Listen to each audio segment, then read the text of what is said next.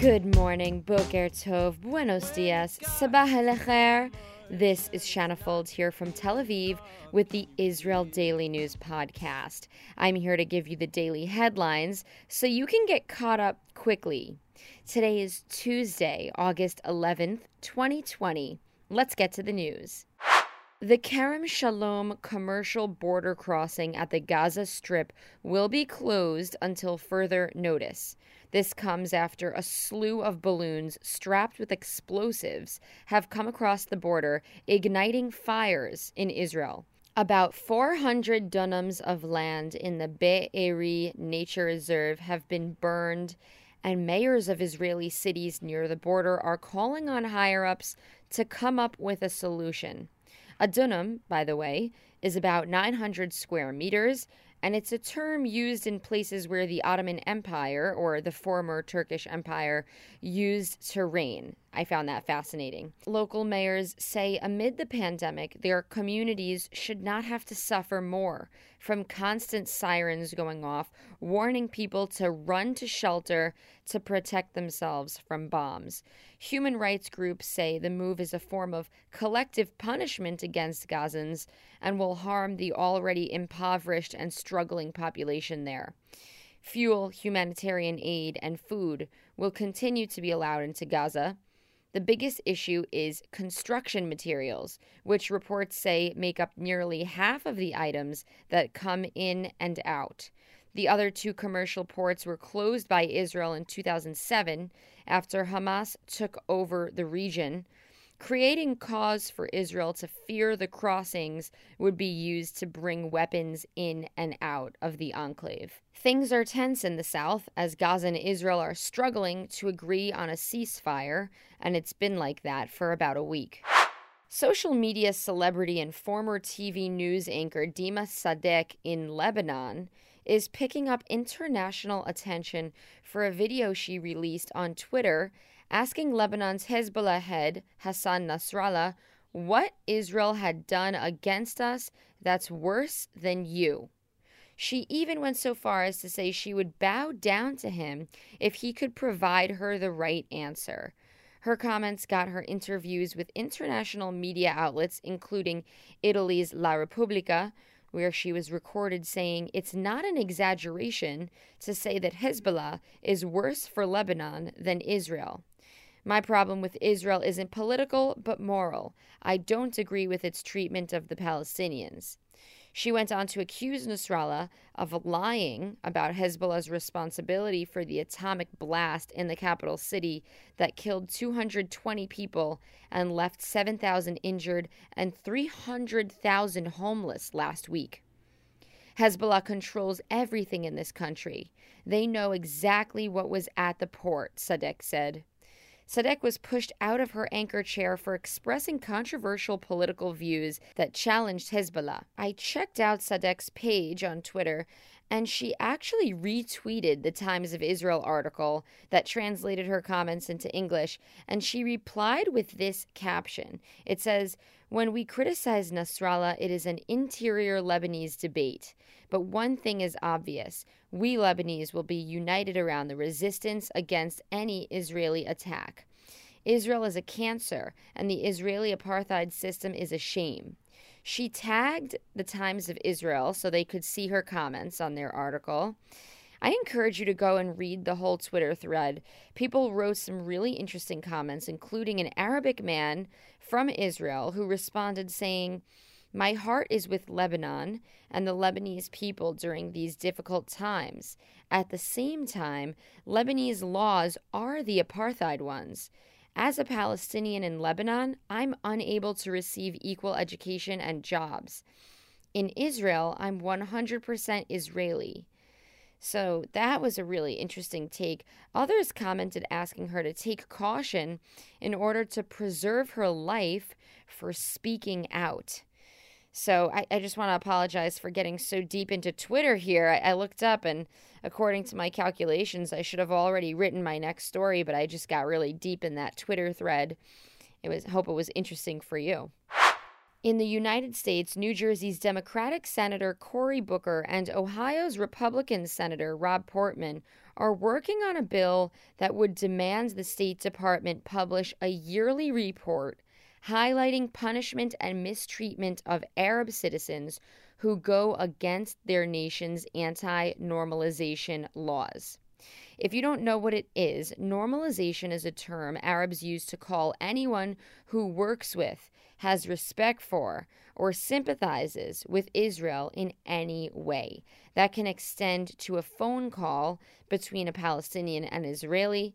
I can tell you that the fear is real. That is why it's been so difficult for me to team up with a Palestinian journalist, even though I've tried. So this bill will have to go through a vote before it's passed. I'll keep you updated here.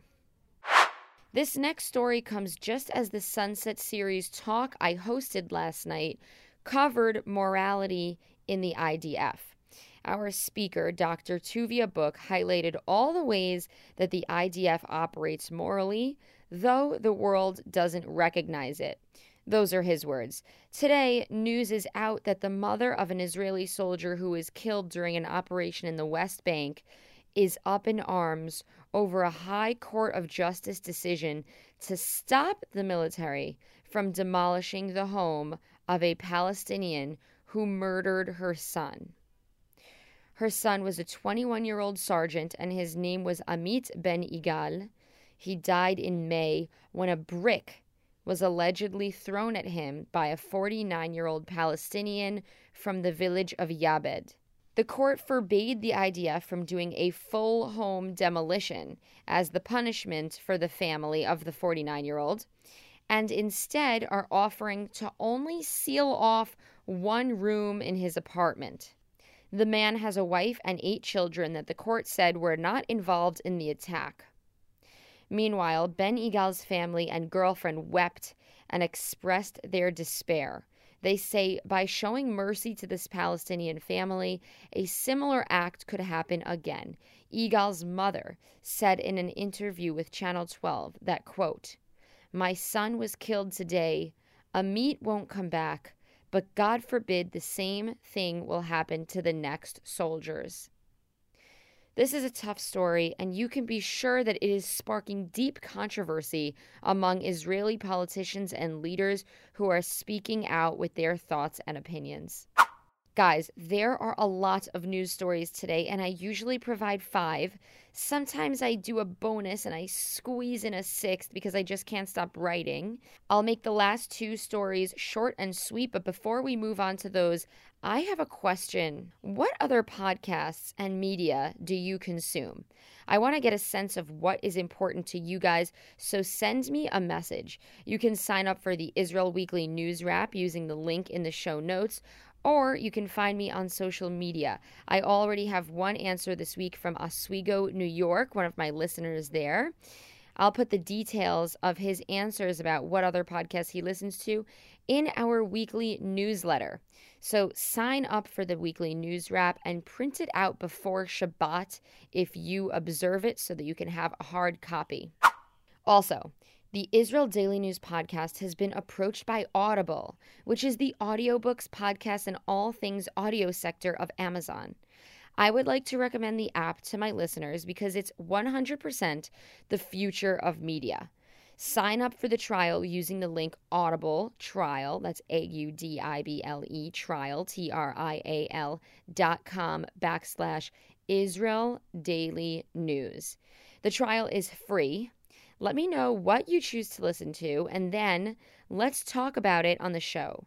The link is also in the show notes, so you can find it there. I have to hand it to the Tel Aviv municipality. I have been here for about 2 years, and they really come up with the dopest activities in the city. This was one conjured up with the Tel Aviv Cinematheque. It's a floating cinema. Yes, that's right. There was the drive-in theater here in Tel Aviv, and now you can rent a paddle boat and pedal yourself out onto the Hayarkon River, where a floating screen will show you a film. How cool is that? You'll need your Tel Aviv resident Digitel card to snag a seat, and there are only 70 boats available. No dates have been announced yet for the start, but it is a great way to socially distance and watch a film. This last story of the day is a true gem. Both black and white diamond gems, to be exact, and it's also white gold.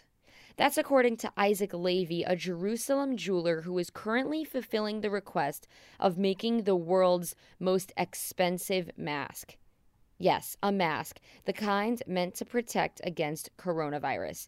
It will cost $1.5 million and will be covered with 18-karat white gold, 3,600 white and black diamonds, and N99 filters. The buyer is reportedly a Chinese businessman living in the United States. Levy said the man asked for the piece to be finished by the end of the year, and his other request was that it be the most expensive mask in the world. This piece is 1.5 pounds, so I doubt it will be wearable. I think that while this is a good story, it's actually a little controversial when you look at the state of the world right now. Let me know what you think of this. I'm very curious to know what your initial reaction is. All right, well, that's it for today's news. Today is Tuesday, August 11th, 2020. I just want to say I am so happy to be doing the news today. I live for this. I wake up for this. Thank you for being with me here. We've got a low of 25 and a high of 29 degrees Celsius in Tel Aviv. That's 77 degrees Fahrenheit for the low, going up to 85 degrees in the central city. Thanks for getting caught up with me. And don't forget, subscribe to the Israel Daily News podcast on Spotify or Apple Podcasts or wherever you're hearing it from. I am everywhere. Share this podcast. And don't forget to send in your answer to this week's question, which is, what other podcasts and media do you consume? I'll send you off into the middle of this work week with Too Much by a New York City-based band called Stitched in Blue. It's an alternative blues rock band. The members describe themselves as caring deeply for social justice. 3 out of 5 of the band members say they've made a journey to the Holy Land and loved their time here. Let's listen to their song, Too Much. Have a great and productive day. When you got too much and it's not enough, can you feel it? Can you feel it? When you know it's wrong, but you go along, can you feel it? Can you feel it? Now we're moving on, and it's way too strong, and it's way too